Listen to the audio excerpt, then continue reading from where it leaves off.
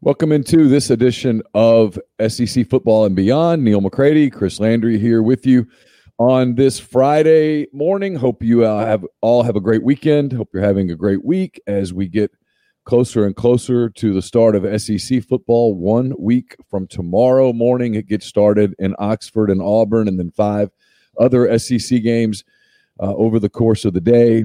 Everybody jumping in the pool next Saturday. So we'll be talking a lot of SEC football today, and then even more next week. And then after that, I think is where, frankly, Chris's expertise will kick in, and he will become, not that he's not now, but he will become the absolute star of the show, because he's going to be able to look at the film and tell you why something happened, how it can be corrected, if it can be corrected, where the talent gaps are, and those kind of things. So we'll be able to really start breaking down some football games. We just need the football games to get played, and they're on the way. Chris, how are you? Neil, I'm doing well. It's it's interesting. I've absorbed now a full week of football, NFL, and we've had a week and not a week and a half, but a week and kind of a small week of college football. Obviously, some great news since we spoke last. I think everyone would agree it's great news that the Big Ten is now going to play, and the SEC is a week away, and we've got the Big Ten. A month away, but knowing that we're going to have those games, and it's ironic, the Pac-12's looking into how they can play. The Mountain West is saying they'd like to do it. And the MAC said, well, you know what? That whole spring thing's not going to work. I mean, it seems like we discussed that 2-3 weeks ago, but I think everybody's figuring out, you know what? Maybe we can play. Maybe we can get this done. So I'm excited because it's football. We can have that discussion about this team doesn't deserve it. They're only going to play 8 games or 9 games or this or that. It's football. Let's rejoice, at least for me, that we're going to have more football. More football good, Neil. Yes, that is the equation. Let me ask you this as a coach. This is not a COVID question. This is a football question, because I'm as we've talked about, I'm kind of done. From a football standpoint, today is September the 18th. It's weather's getting cooler, all of those things. If you're in a Big Ten school, you're a coach, you're a coaching staff. I saw Kirk Ferentz talk about this some yesterday. How difficult is it to get your team ready to go again? Because you shut it down. How hard is it to turn it back on, get your team ready in a way that you've never done before? Getting a team ready to play on October the 24th, I believe, is when the Big Ten is targeting a start date. That is right, October the 24th. How difficult of a task is that? It's a huge challenge, because even though some are practicing, it's been more spring-like practices. Wisconsin had to shut it down for a couple of weeks due to some positive tests. You don't know where that's going around and how that could be affected. As campuses are in full swing, do you bring more potential for guys getting in? So as we discussed, before, is practice is such a critical part in the development. And now that we are a month away, getting ready for a season, it is not ideal. It's not the way you want to do it. The SEC has had more opportunity and longer time to prepare for September 26th. And the Big Ten, while mentally and emotionally, we're hoping to play the players, the coaches. The reality is they've not been able to, you don't, without the benefit of knowing that you're going to play on October 24th, you can't prepare as if you're going to play on October 24th or November 10th. You're thinking and hoping, now that you know, at least you got the plan. But to answer your question, it's going to be complex, very difficult. I think talent's going to win out in most cases, where, I don't think it's going to affect Ohio State losing a game, but, it might have an effect on how it looks and how they play. No, I think it's going to have a big effect. The other thing that, to me, as I look at the policies for them coming back in the Big Ten, Neil, man, if there are positive it is going to be, we're going to be very fortunate if everybody can get through 8 games without games being canceled. That may be the case everywhere, But man, this is going to be difficult. We're going to have to sit a lot of players down with contact tracing. I think it's going to be quite the challenge. I think we're just starting this. Yeah, I'm going to go out on a limb here and make a prediction that by the time we get to October the 24th, a lot of those restrictions are going to have been lifted. Well, I would hope so. I mean, I would hope that because I think it's going to be difficult to maintain that. And, if, you wonder sometimes, we've talked about how it's political. You wonder if all right, we let them go back, but here's the policy. And then, if it violates one of those many policies, well, you see, we did, and we couldn't get it going. You wonder if they're going to take that approach, or if they do what I hope you're suggesting, in that, you know what, let's get through this season, because there are some people. Let's not fool ourselves. Some people in the ivory towers in the Big Ten country, the states there, that don't want this to be successful. Because if it's successful, they can't say, I told you so. They can't say we were the smartest people all along. We did, so don't think that some of that's not out there. But I hope you're right, because it's going to be very difficult to get through a season for those Big Ten teams. Just because we're starting doesn't mean we're finishing. Yeah, so let me ask you this, because I know you have contacts all over the place. The Pac-12 now talking about maybe October 31st. The MAC has money problems. Pete Thamel with Yahoo has a really strong story out today, and the tweet is the Pac-12 has conflict over a start date. The MAC has money problems. The Mountain West doesn't have daily rapid testing. And then he goes into a look at potential roadblocks. Potential reversals and roadblocks that could change things for those leagues. I'm not going to ask you to, give away sourcing or whatever, but I know you talk to people in different parts of the country. What is your thought on the Pac-12? There is a ton of pressure out there that's being ramped up daily to play. Frankly, the governor of California, Newsom, made some ridiculous comments that ended up kind of helping college football with their opportunity to get back. Some of those programs really want to play. Some of those programs are saying, hey, if we don't play, we can't function financially. If we don't get this television money, we can't do it. Meanwhile, you look at the MAC, Chris, and those schools are reliant on the bye games. When I say bye, I mean B-U-Y, not B-Y-E, bye games. They are reliant on going to Ohio State or Michigan State or whatever and getting beat 49-27 and getting $1.4 million for the trip. That's what fuels their budget. They're desperate. I don't know that they can afford to play. And then you have the Mountain West, which is, I think, sort of in the middle there, going, hey, we got to figure this out. I can't believe we are where we are. The non-revenue conferences are in a quandary, in that the cost of testing is so great that it's hard for them to, the revenue that they make in normal times with a full gate, where you might bring 18 to 24 to maybe 30,000 fans at a MAC game. That's big, 30,000. That doesn't, and you don't bring large TV revenue. You're correct. The revenue games pay a lot of that. And so what they've got to decide is, what is more economically feasible, to take the money that we're going to make from playing to offset the cost of testing.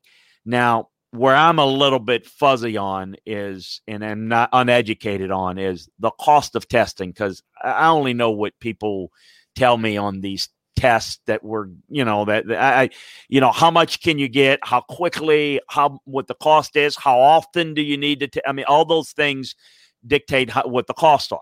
NFL are spending money through the nose. Why are they doing it? Well, they can test every day. They have these Fitbit-looking watches, I like to call them, that contact tracing. There's a fan in Kansas City that caught it, and they traced everybody that was in the section and everybody that came in contact with them. How advanced is that? That just kind of blows my mind. Well, you can't do that in the MAC. You can't. So what can you do in the MAC? Now, I will say this, and my thoughts and talking to a couple of folks is, you guys see, what are they doing in the Sun Belt? What are they doing? And I mean the Sun Belt Conference. What are they doing in Conference USA? And I know AAC's little bit more money, and a little bit, but look at what this. I mean, because that's apples to apples. So figure out how they're testing, how often, how they're making it work, and see if you can make that work, because that's the key. The Mountain West is kind of in the same situation, but you're dealing a little bit with some of the states that they're in. You've got to deal with certain local issues, and local meaning not just the state, but the counties and whatnot. I thought it was interesting what the governor of California said, because it basically threw it back on, hey, you guys want to play football in the Pac-12. No one's been stopping you. And it's kind of made, and it's just so transparent, because 90 minutes after the Big Ten stopped their season, the Pac-12 did. And now the Pac-12 is saying, yeah, we're going to look at it, because they realize they got nothing. If the Big Ten said, hey, we're going to do this, let's start in November and we'll play a Rose Bowl in February or just March type thing. Well, the Pac-12, sure, that's good. We can do. They can't do that now. They got nothing. What are they going to do? Play a conference schedule? I mean, of course, they're going to play in the fall, like I said all along, or they're not going to play. So they're scrambling. And here's the thing about the Pac-12. They don't make the revenue. They make better revenue than Group of Five, of course. They don't make the revenue that the other Power Five leagues do. And they have more sports on campus in the Pac-12. They're like, instead of 20 to 22 to 25, they've got 35 sports.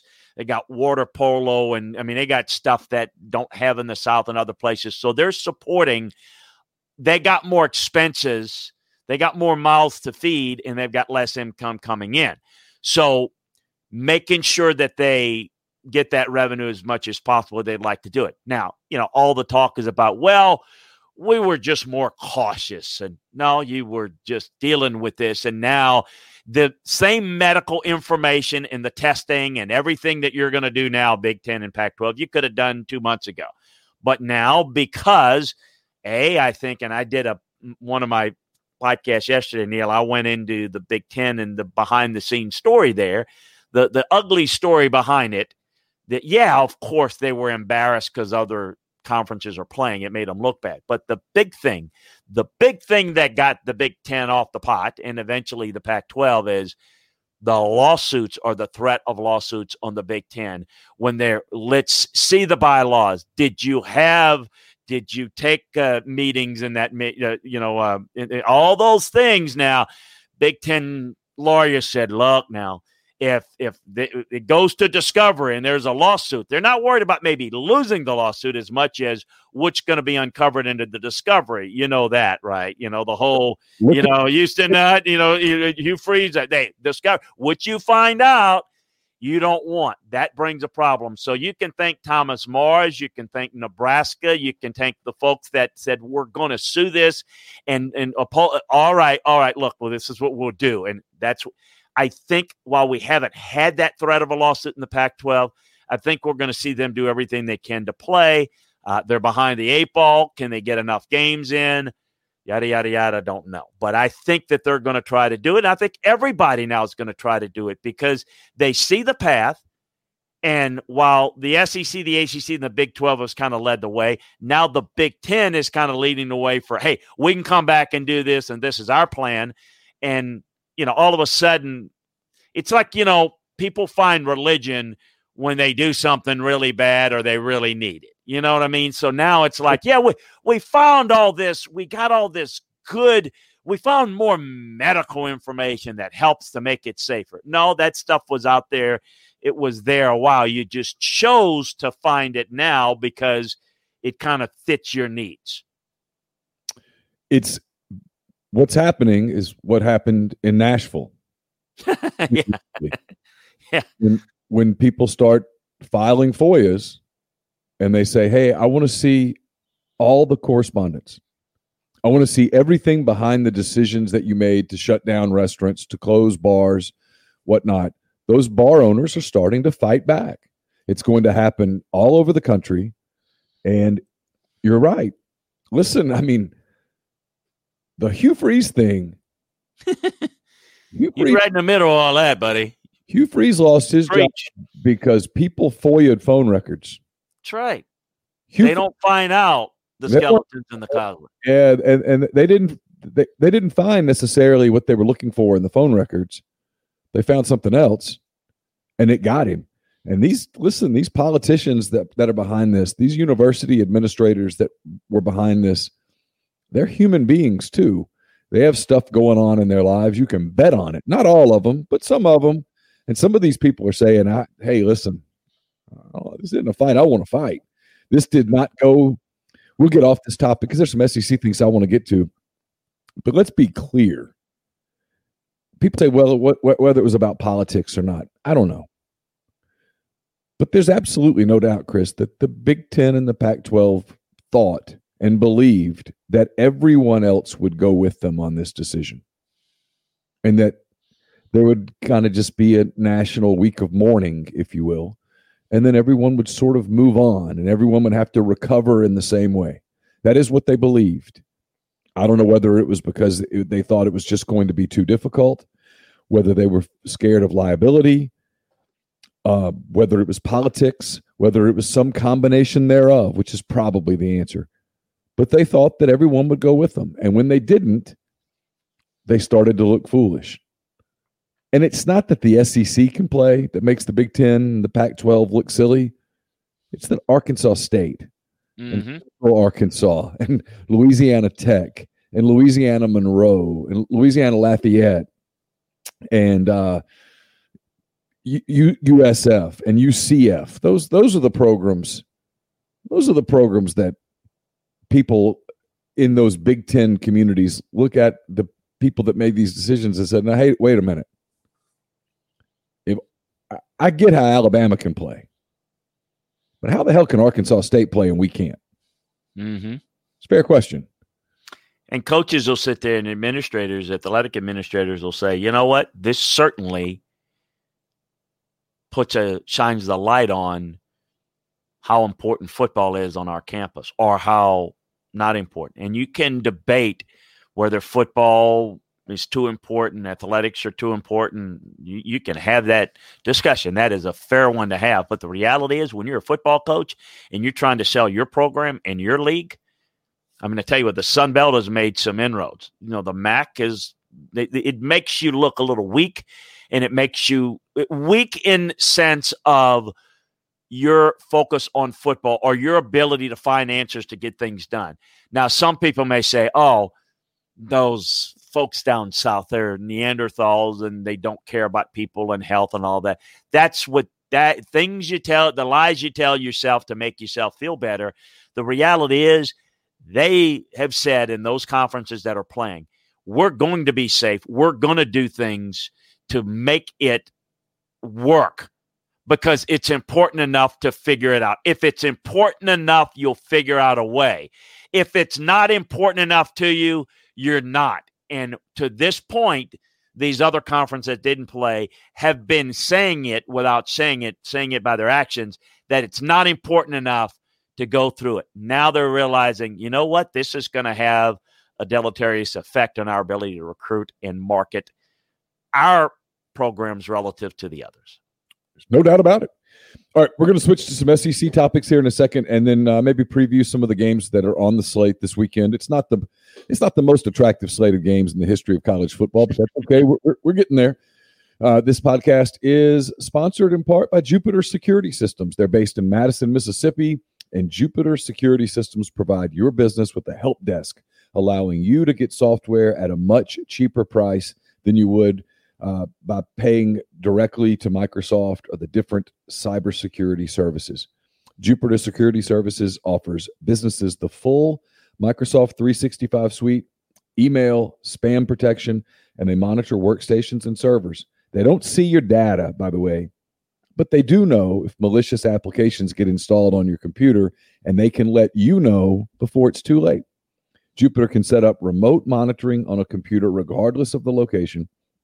So don't spend money on getting your employees new laptops to work remotely.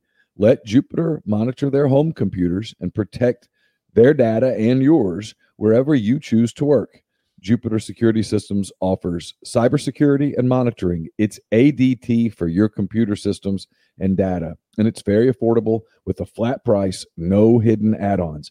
For more information, call Eric at 601-519-3583 or email info, that's INFO, at jupitersecurity.net. You can also check them out on the web at jupitersecurity.net. All right, so South Carolina names a quarterback, and I don't think it's who we all thought it was going to be. The Gamecocks open a week from tomorrow. They play against Tennessee, and on Thursday night, Will Muschamp, Mike Bobo, and the gang went with the grad transfer from Colorado as their quarterback. They're going to start. They're going to start Hill. Or how surprised were you? Well, we've talked about it on the website. I kind of was leaning this way because of Mike Bobo's connection. He knows this guy, obviously, from Colorado State. He's a big kid. He's had some injury issues. He started at Colorado State, and I think he's just more familiar with it. So my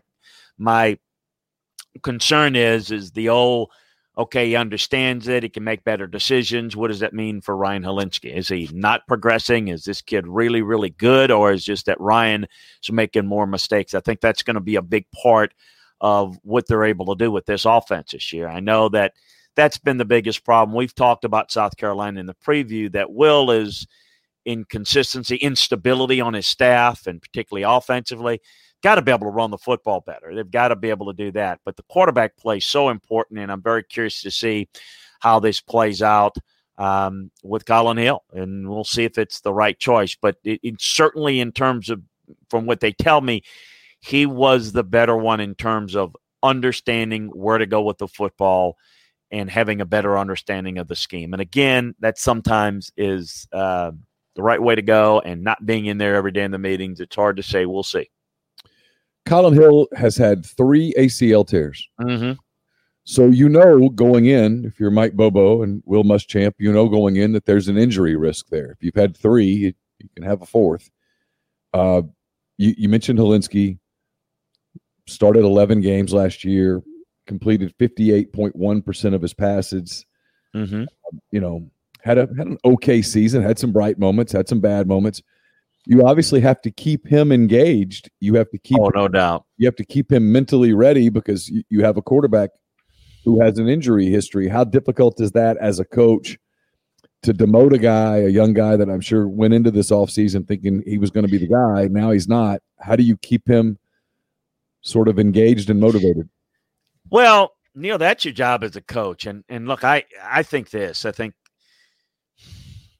Ryan was, I think, the perceived starter. But, I do believe there is something to, you got to earn it, and you got to constantly earn your position. I think there's some guys who clearly earned it, and certainly you see it a lot at the pro level and what you pay them and all that. But the college level, we see guys who've earned it, but you can be beaten out by somebody that does a better job. So I think the answer to that question is, how did they come to this decision? Again, is it that Colin Hill was so good, and he was just so sharp, and he was so advanced that that's the direction they went? Or he was just better than Ryan, who maybe has regressed, or, I don't know what that situation truly is. And we're going to find out eventually, because we're going to see him. We're going to see them both on the field this year at some point.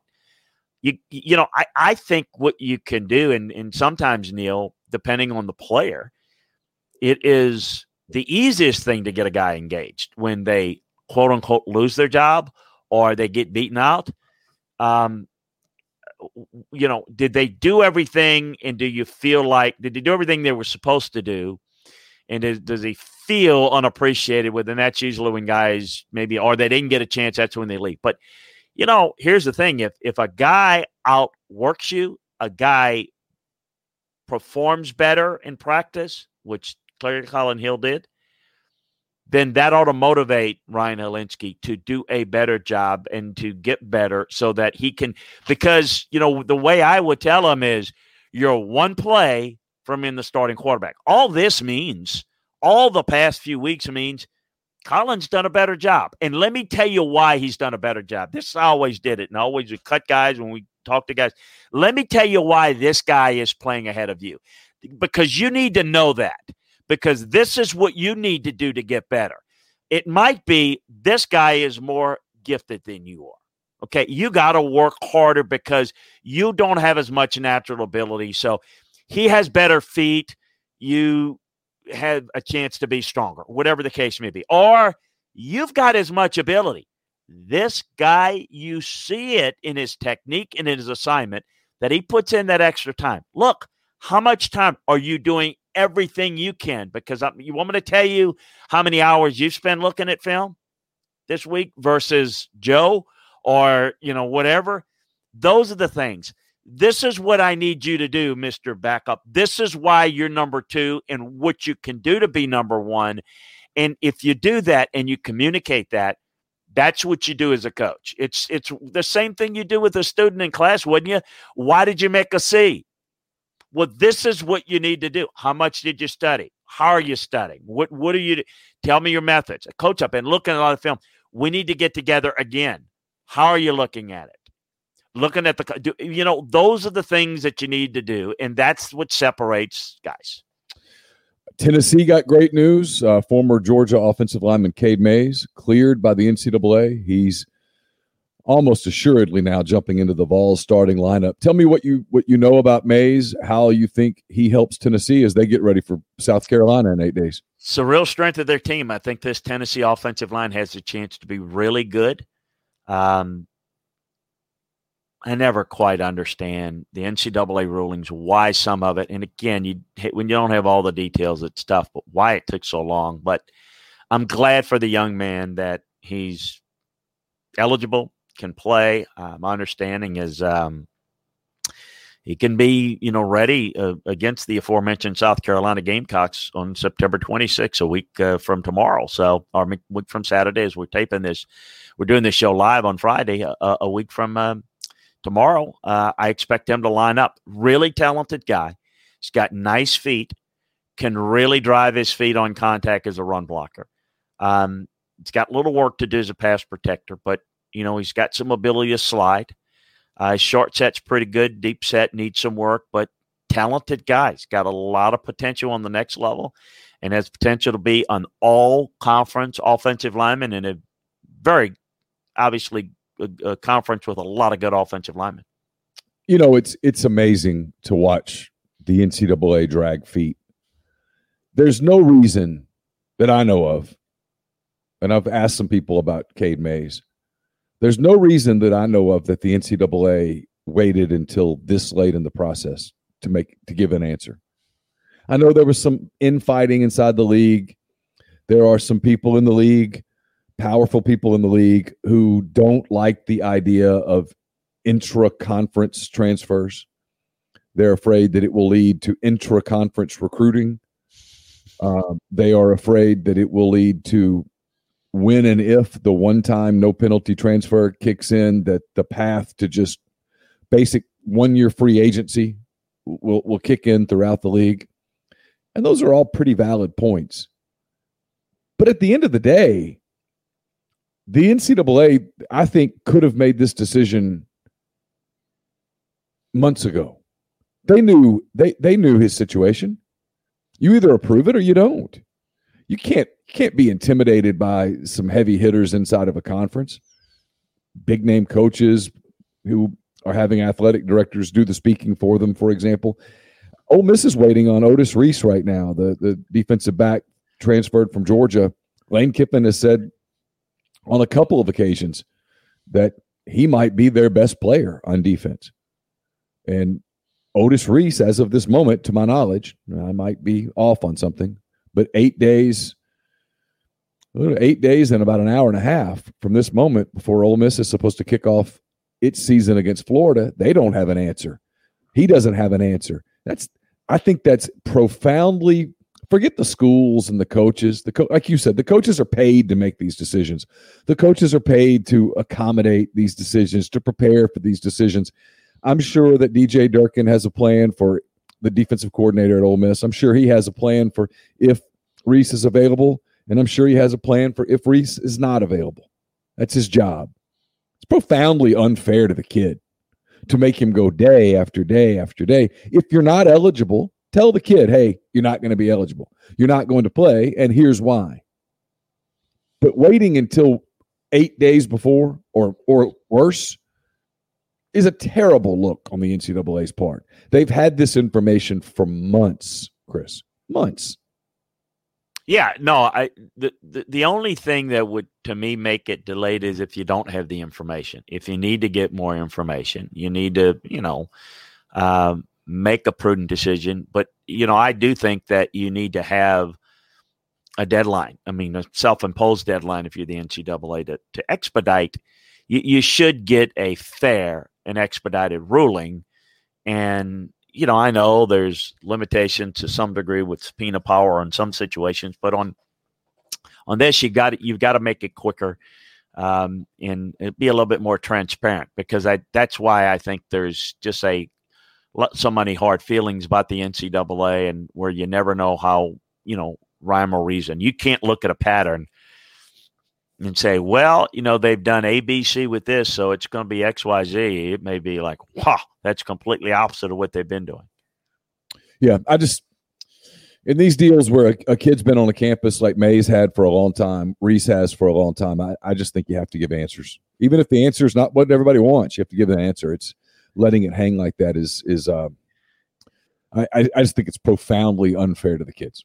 So all right, let me ask you this, a quick NFL question before we get to some of the college games. What did you think of, not necessarily the game, Cleveland and Cincinnati last night, but the quarterback matchup, Baker Mayfield and Joey Burrow? If they can play like that on a consistent basis, that might become a fun rivalry over the course. Yeah, there's no question.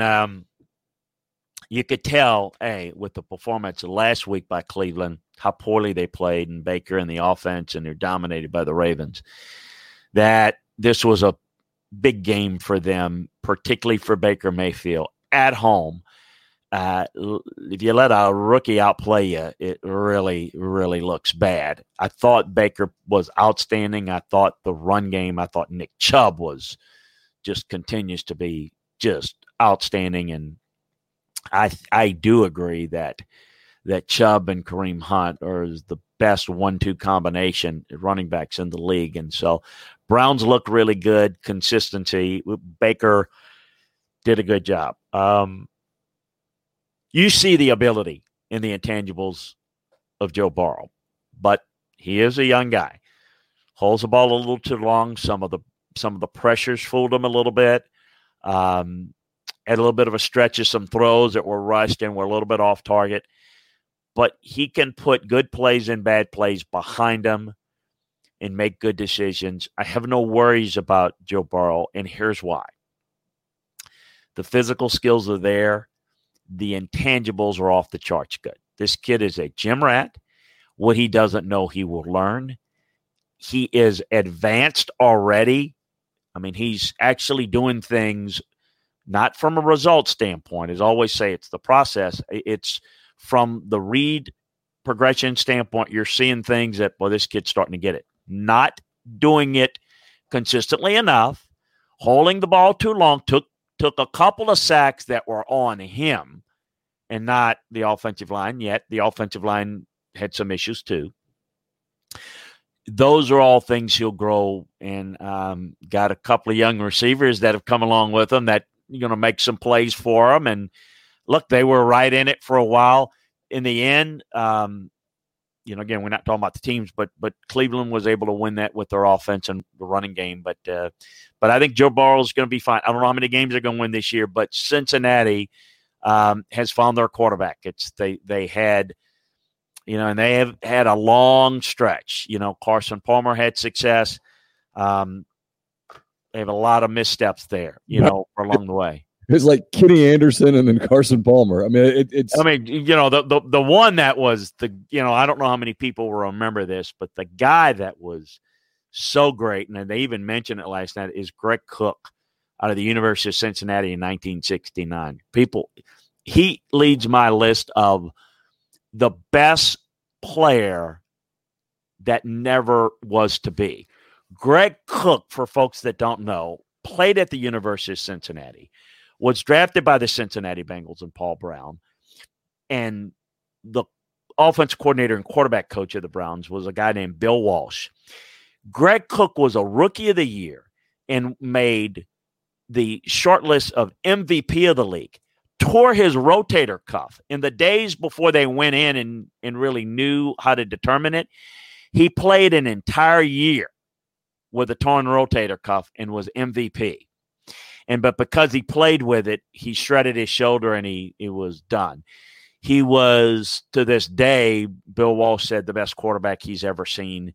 And yet he has no career to it because the unfortunate injury and the unknown of going in there, doing a scope, couldn't do all that back then. But you're right, Kenny Anderson, Boomer was good. But, man, they've had a lot of, Klingler didn't work out, and, Achilles Smith didn't work out. Carson Palmer did, but I think they've got their quarterback now. All right, we've mentioned several times the SEC's a week away. They're all going into this final weekend of no games before the games begin. If you're a coach on coaching staff, what are you trying to get done with these?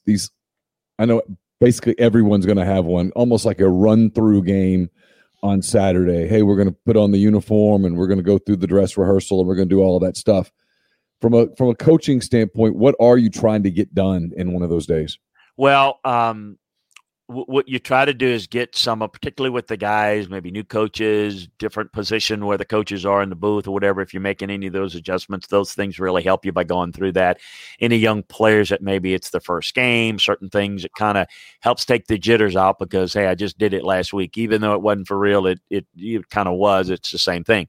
So it helps there. What you try to do through, this past week and into this weekend, to gradually work on things that are going to be pursuant to your opponent this week without introducing the game plan. One of the things that people think that, oh man, you got 2 weeks to prepare.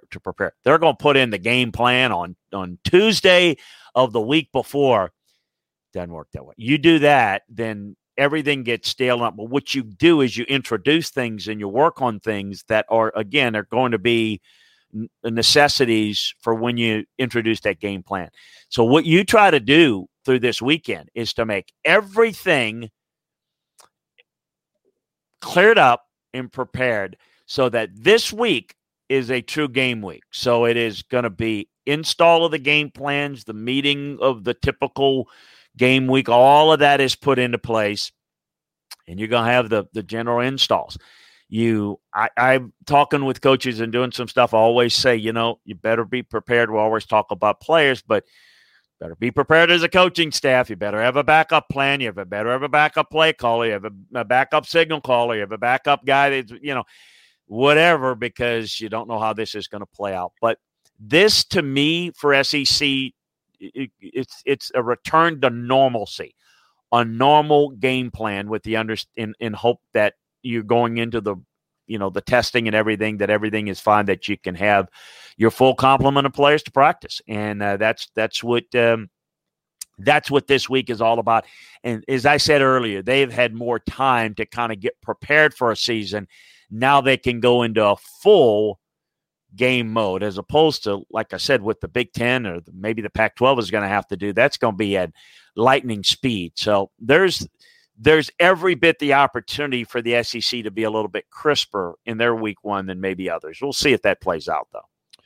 Yeah, the only team that I've heard that has major COVID-related issues going into week one right now is Missouri. Yeah. I think Florida has a few. Missouri has, I think they announced, 12 guys are out. Not correct COVID, but because of the direct contact and that kind of thing. So as if Elijah Drinkwitz's first game at Missouri wasn't going to be hard enough facing Alabama. He's got to face Alabama with a significant portion of his roster out. All right, let's have a little fun here. Let's rate in order what you think are the most intriguing games next week. We'll break them all down for you folks, but let's just kind of go into, obviously, Alabama's Missouri, Arkansas, Georgia. I would throw those as, other than if you're a fan of those teams, intriguing games, not so much. Auburn, Kentucky, I will submit as a candidate. Florida, Ole Miss. I know you're very interested in that. Ole Miss. LSU, Mississippi State. South Carolina, Tennessee. A&M, Vanderbilt. What would you say? I would say maybe most intriguing to me, Tennessee, South Carolina. Kentucky, Auburn. Yeah, Kentucky, Auburn is really interesting to me, and Tennessee, South Carolina is really intriguing as well. I'm interested to see LSU, Mississippi State. I'm interested to see what LSU looks like after all that they lost off of that roster. The coaching staff is completely different now. I'm interested to see the newness there, and then who's not interested to see what Mike Leach has been able to get done, completely changing culture and offense and all of the things that come with Mike Leach. How far along are they in that process? That's interesting to me. So that game, even though I don't think the game itself is going to be super competitive, the optics of that game, if you will, the storylines are absolutely intriguing. Florida, Ole Miss is an intriguing game for a couple of reasons. Number one, I think Florida is potentially a legitimate national contender. So I'm curious to see if they look like one. And then with Ole Miss, it's the same thing. They made a change. I mean, this is not anything against Matt Luke, but the last 3 years here were kind of boring. With Lane Kiffin, I don't know if it's going to work or not. It's not going to be boring. But I don't think it's going to be boring. And so that's going to be interesting to see what he's able to do with Matt Corral, how he uses John Rice Plumlee, if he uses John Rice Plumlee, sort of how they look from a on-field product. I think everyone knows Florida has a distinct talent advantage in that game, but I am curious to see what Ole Miss looks like under Lane Kiffin to get an idea of what that direction is. The other games that you mentioned, Alabama, Missouri doesn't do a lot for me. I think we all expect a blowout for Alabama. Georgia is at Arkansas.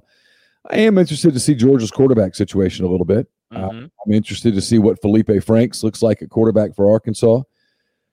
Sam Pittman has the work cut in front of him. He has a mountain to climb. There's no question about that. I do think Sam Pittman's a good fit there from a cultural standpoint. He is good with people at a school that is pretty big on access. The media get a lot of access there. The people there want the coach to sort of be part of the state, and I think Pittman's that guy. But he's, Arkansas has done it again. They went from Bielema and that hard-nosed kind of attack to Chad Morris with we're going to throw the thing all over the place, basketball on grass, to Sam Pittman, who's an offensive line coach, who, I think is going to try to meet in the middle a little bit, but I'm curious to see if they have enough personnel to do that. They do have some weapons at different spots in offense. Their offensive line's young, but the word out of Fayetteville's pretty positive about what they've seen up front, and then defensively, it's a rebuild. But Barry Odom's a hell of a defensive coach. I know it didn't work necessarily as a head coach at Missouri, but Barry Odom is one hell of a defensive coordinator. And I anticipate that Arkansas is going to be better. Does that mean they win a game? They haven't won an SEC game since October of 2017 at Ole Miss. So, can they win an SEC game? I don't know. But I do think Arkansas is going to be better. I've had to tell some people when they're like, they'll talk about wins and losses in this state. And both Ole Miss fans and Mississippi State fans, when Arkansas comes up, they go, W. And I'm like, hey, hold up. I mean, I think you're right. But Arkansas looks at those games and says, maybe. Yeah, they look at it and they think that's a winnable game for them too. And so to answer your question, there's actually a lot in week one that's pretty damned intriguing. Yeah, it will be. Arkansas is it's an intriguing program, and studying it historically, the old guard will remember some of the great Southwest Conference days and Coach Broyles and the fact that they played at a championship level, and then, obviously made the move to the SEC way back in 92-ish, early 90s, where, they've had some success in the league. And there's a belief that Arkansas should be a lot better. There's a belief that Tyson Chicken money and Walmart money and Jerry Jones money, and that they should be able to do more. I get this a lot, and I appreciate the question, but it tells you sometimes how people really don't follow it. Well, Arkansas would be better off in the Big 12 because they'd be more competitive. You're looking at it strictly from a competitive standpoint. Financially, I mean, the Big 12 is the lowest hanging fruit in terms of a conference because they're dictated by Texas. And so Texas decides they want to go to the Pac-12 one day, then the Big 12's done. So, and then the money's not there. Texas makes the money, and we'll see when the Longhorn Network contract runs out with ESPN how that'll play out and what will happen. But no one is going to lead the SEC unless let it kicked out because the money's too great. So, competitively speaking, yeah, I get it. They're not really that good, and people will point to, well, Bob Petrino had them really good, and I do remember as we head into Thanksgiving weekend, gosh, the exact year, it was, the BCS thing had Alabama, LSU, and Arkansas 1, 2, 3. Bob had that team pretty good, ranked pretty high, and people kind of long for that. And it's been such a precipitous drop since the infamous motorcycle accident with the leggy volleyball blonde that we led to, a period of Arkansas football where, like, people don't know that they can compete. They can. I don't know, like we've said before, that until Alabama comes back to the pack, LSU's definitely ahead. And, I would still see Auburn, A&M. I mean, A&M's doing more things a lot better than Arkansas. So Arkansas's down in the lower half. But they have the potential. They have the ability. I think they have the spirit to do it. And I do think they have the overall national pedigree to be more competitive. And I do think that while maybe the record may not reflect it, a good Arkansas team could line up and play with a lot of teams around the country and beat them. This is not a good Arkansas team. This is not a team that could do that. This is not a team that can compete against many solid teams in the Big 12 or anywhere. So you're right. Sam's got a rebuild. It's got a culture build. It's got to come to recruiting. It's got to come to relevance of Arkansas football in the state, in the region. We've got to create some stability. He's going to have to put a good staff together. They're going to have to develop well. And they're going to have to figure out how can they go about getting a program to where they can recruit better. Because Brett Bielema was hired because he could take a Wisconsin program, and it was a great developmental program. And he came into Arkansas and he realized not as easy to win in the SEC West as it is in the Big Ten West. So while he did some good things, it did not show consistently in terms of the wins and losses. And as you said, well, we're going to do it differently. We're going to spread it out, and we're going to be the program that can't do it, from a fundamental standpoint, but we're going to trick them and, do something else. Well, that didn't work, and that didn't last very long, and they couldn't compete out of conference. So what does it really take? It's a culture. That's the key word. It's the culture change. You've got to be a better team at the line of scrimmage. You got to have balance on offense. My God, it's been a long time since I can say Arkansas's had a really good defense. An awfully long time, Neil. Even Brett, even under Bob, you could get to that defense eventually. Bob had some teams that could score points on you, but you were going to be able to score points on them. I mean, they had LSU kind of, down and in, just they get exposed by more explosive playmakers on the other side. And so they've got to peck away at that and get that back. And that's not going to be an easy fix. I don't know if Sam can do it, but I do think he certainly is somebody that understands the program, appreciates the program, and we'll see. But patience is the key. Yeah, I always sensed that Chad Morris felt like he bit off more than he could chew.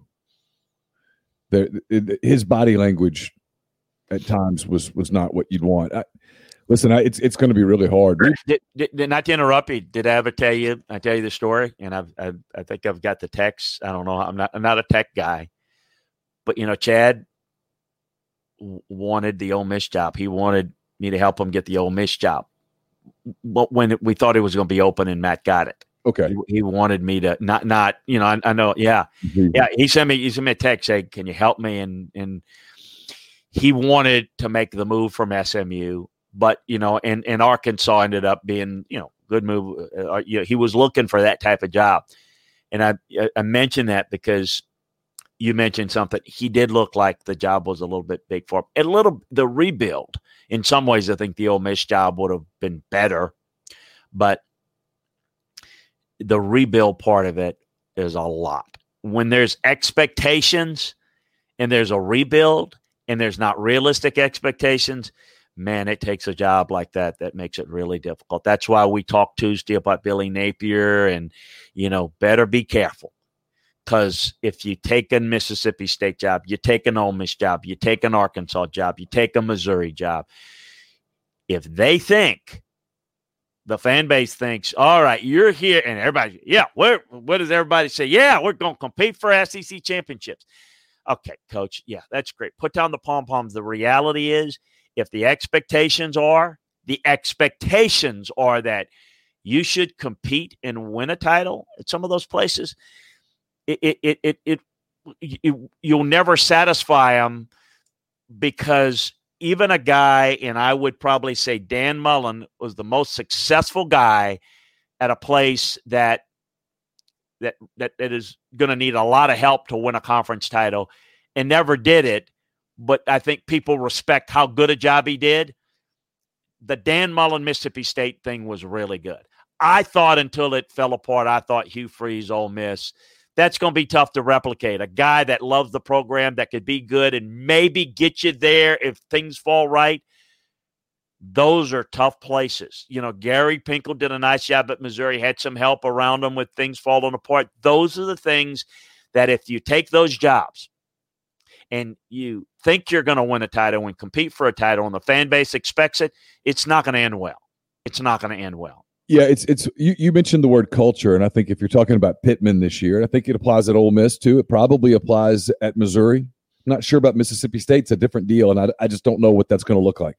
But at those three programs, this is a season that culture is a big thing. You can, at Arkansas this year, you could go 1-9 and look up at the end of the year and go, you know what, we made some strides. It's not just on the field. It's inside the program. It's your ability to communicate with recruits. You win with players. The one thing I'll say is we kind of do a trip down memory lane. The knock on Freeze that was going to affect him one way or the other. And you're right, he got off to a great start. He had things going. Hugh did not have, and does not have, in my opinion, the network of coaching contacts that I think you need at this level. It's one of the reasons that I think if you're Arkansas, you have to have a degree of optimism. When Sam Pittman hires Barry Odom, that's a strong move. When he hires Kendall Briles, that's a strong move. Those are people that could go get coaching jobs at a lot of places. When Hugh lost Wesley McGriff and replaced him with the guy, point proven, he went out and got one of his contacts in Hawaii. Yeah. It didn't make a lot of sense. When Hugh ran off Dan Werner and replaced him with Phil Longo, it was a sign. This isn't knocking Longo, but it was a sign that it just doesn't have the connections that you have to have. It's one of the reasons that I think people here are excited. It's not just about Lane Kiffin and Lane Kiffin's Twitter persona. Lane Kiffin went out and got DJ Durkin. He got Jeff Lebby. He's got a really strong staff that he's put together. It's the best coaching staff from a pedigree standpoint that I've covered here in 13 years.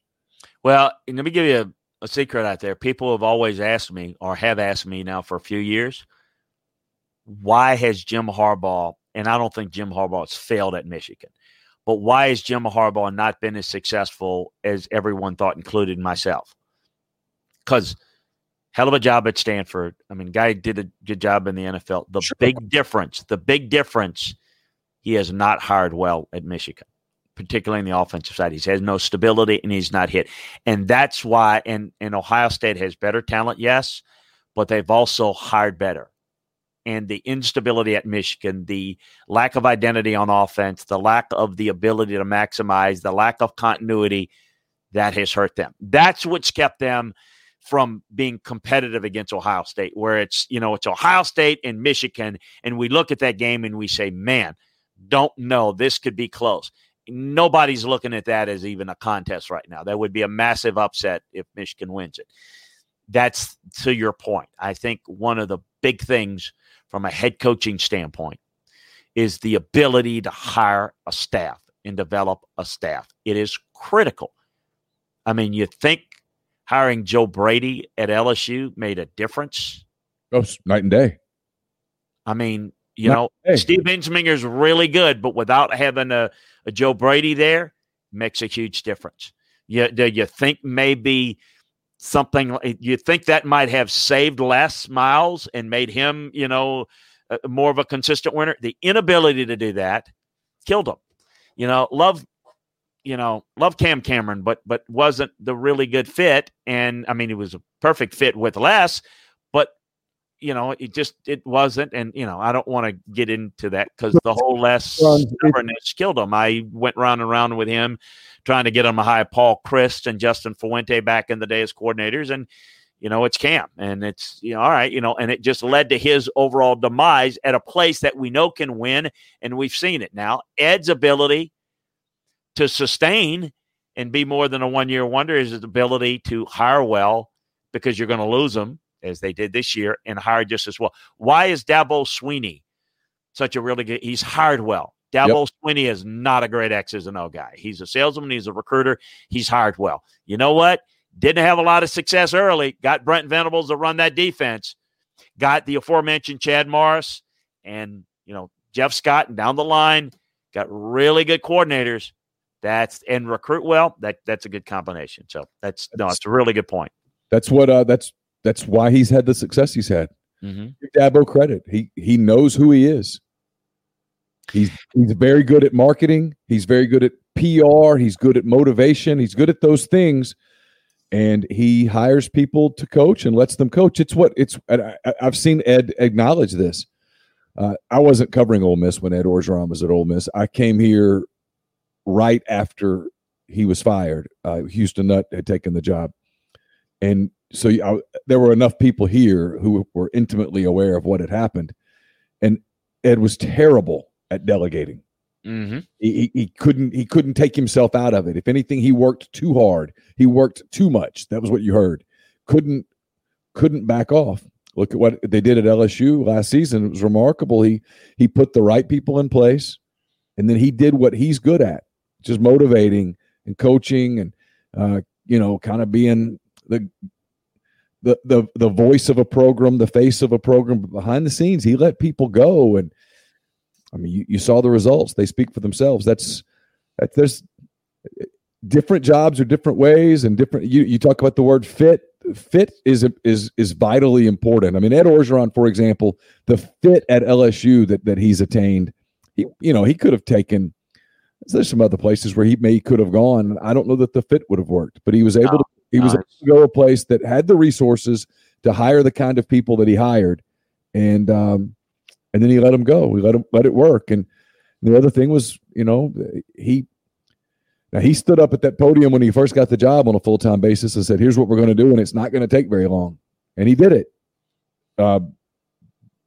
I think sometimes coaches don't say enough of. I've been impressed with Kiffin here, for example, saying it.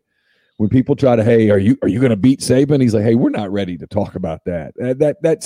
We're not there yet. There's a long way to go. And that's talking to fans. That's telling fans, hey, look, we're going to try to get there, but it's not happening tomorrow. And sometimes I think coaches make that mistake. They get up there and they do the pom-pom thing from day one, and the expectations get high, and then no one's ready to put the work in. As we wrap up, I mean, that was my point about Arkansas. Absolutely. I'm not saying Sam Pittman's the answer. I do think he's a better fit. And if he ends up being a bridge to the next guy, that would make some sense. But it's roll up your sleeves, all the cliches. It's time to go to work at Arkansas because it's going to take them some time to get there. And there are a lot of resources. There's a lot of money, and you can build facilities and all of those things. But regardless, it's a rebuild, and the rebuilds happen through recruiting, and that means it cycles and it takes time. Well, Neil, we've got a couple of intriguing games, Miami, Louisville, but next week we're going to be breaking down SEC football games Tuesday and Friday.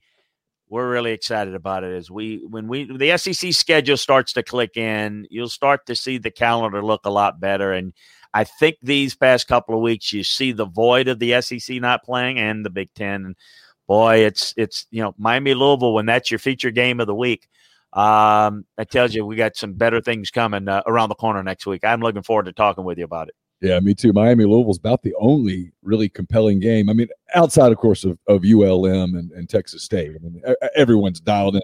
Of course, absolutely with that. Want to see Oklahoma State a little bit. Want to see Notre Dame again against South Florida. And I want to see Georgia Tech come off that win and what they're able to do against an athletic UCF team. But you're right. Next week, SEC action galore. We're going to be breaking it down, my friend, Tuesday and Friday. Absolutely. Everybody have a great weekend. We're excited about next week. We'll be talking about game week. You don't have to write the word next anymore. You don't have to write anymore. You can just write the word Saturday, and that means it's game week. That'll be a lot of fun. For Chris Landry, I'm Neil McCready. Have a great weekend. We'll talk to you again on Tuesday on the next edition of SEC Football and Beyond. Take care.